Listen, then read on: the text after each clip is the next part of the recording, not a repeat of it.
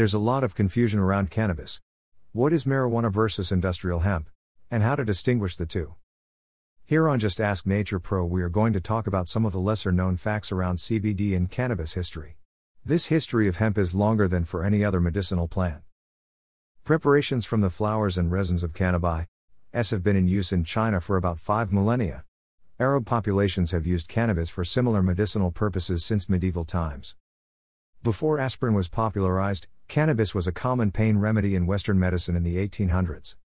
Culpeper's British herbal and family physician listed hemp as one of 400 useful herbs growing in Great Britain. As the section begins, this is so well known to every good housewife in the country, that I shall not need to write any description of it. Culpeper described the seed taken as emulsion for cough, colic, and infection. An extract of the leaves were noted useful for inflammation, gout and joint pain. Modern research began with an 1843 paper. An examination of the effects of Indian hemp on humans was performed by O'Shaughnessy. An alcohol extract of cannabis indica was given to dogs and children and adults with rheumatism. And the hemp was found to inhibit pain, increase appetite, and improve cases of emotional disturbance. According to O'Shaughnessy, treatment with cannabis was favorable to the use of opium and tobacco. Then, in 1946, Todd spoke about the resin which produces the drug.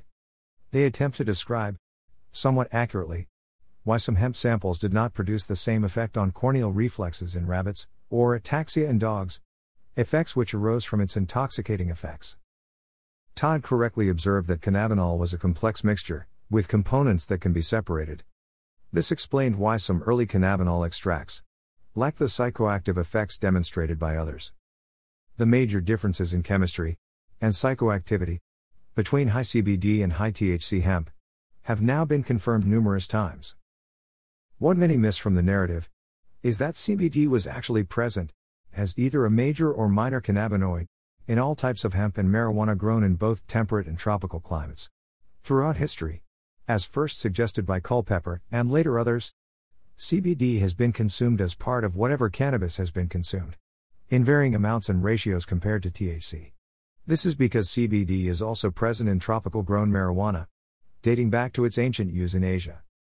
Because hemp and marijuana breed with each other, there is no longer a clear distinction between the two.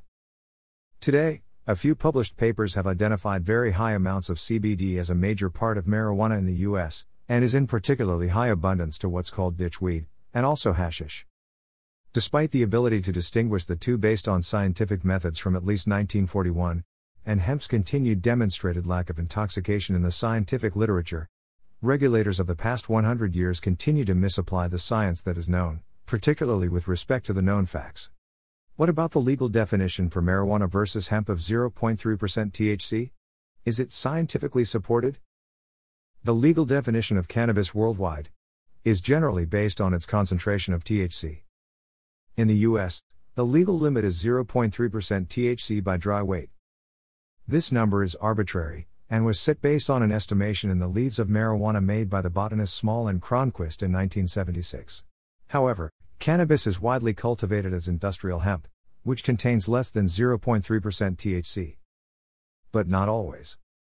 Fiber and seed strains of industrial hemp grown historically, including those still grown in Eastern Europe and China, typically contain lower than 0.3%, and are not considered marijuana.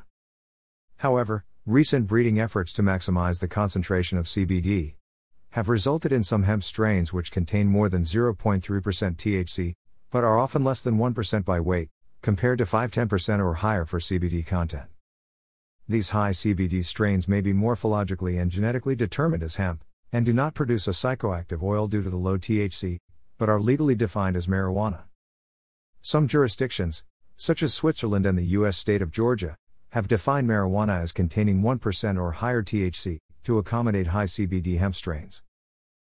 The term marijuana summarily refers to cannabis varieties that contain, in their leaves and flowers, a sufficiently high concentration of THC, that can be measured at more than 2% THC by dry weight, to meet the THC threshold that many believe is required for cannabis to be attractive as a recreational or medicinal drug. However, in the U.S., a THC content of 0.3% is the maximum permitted. This is less than the levels found in approximately 15 to 20% high CBD hemp varieties in 2019.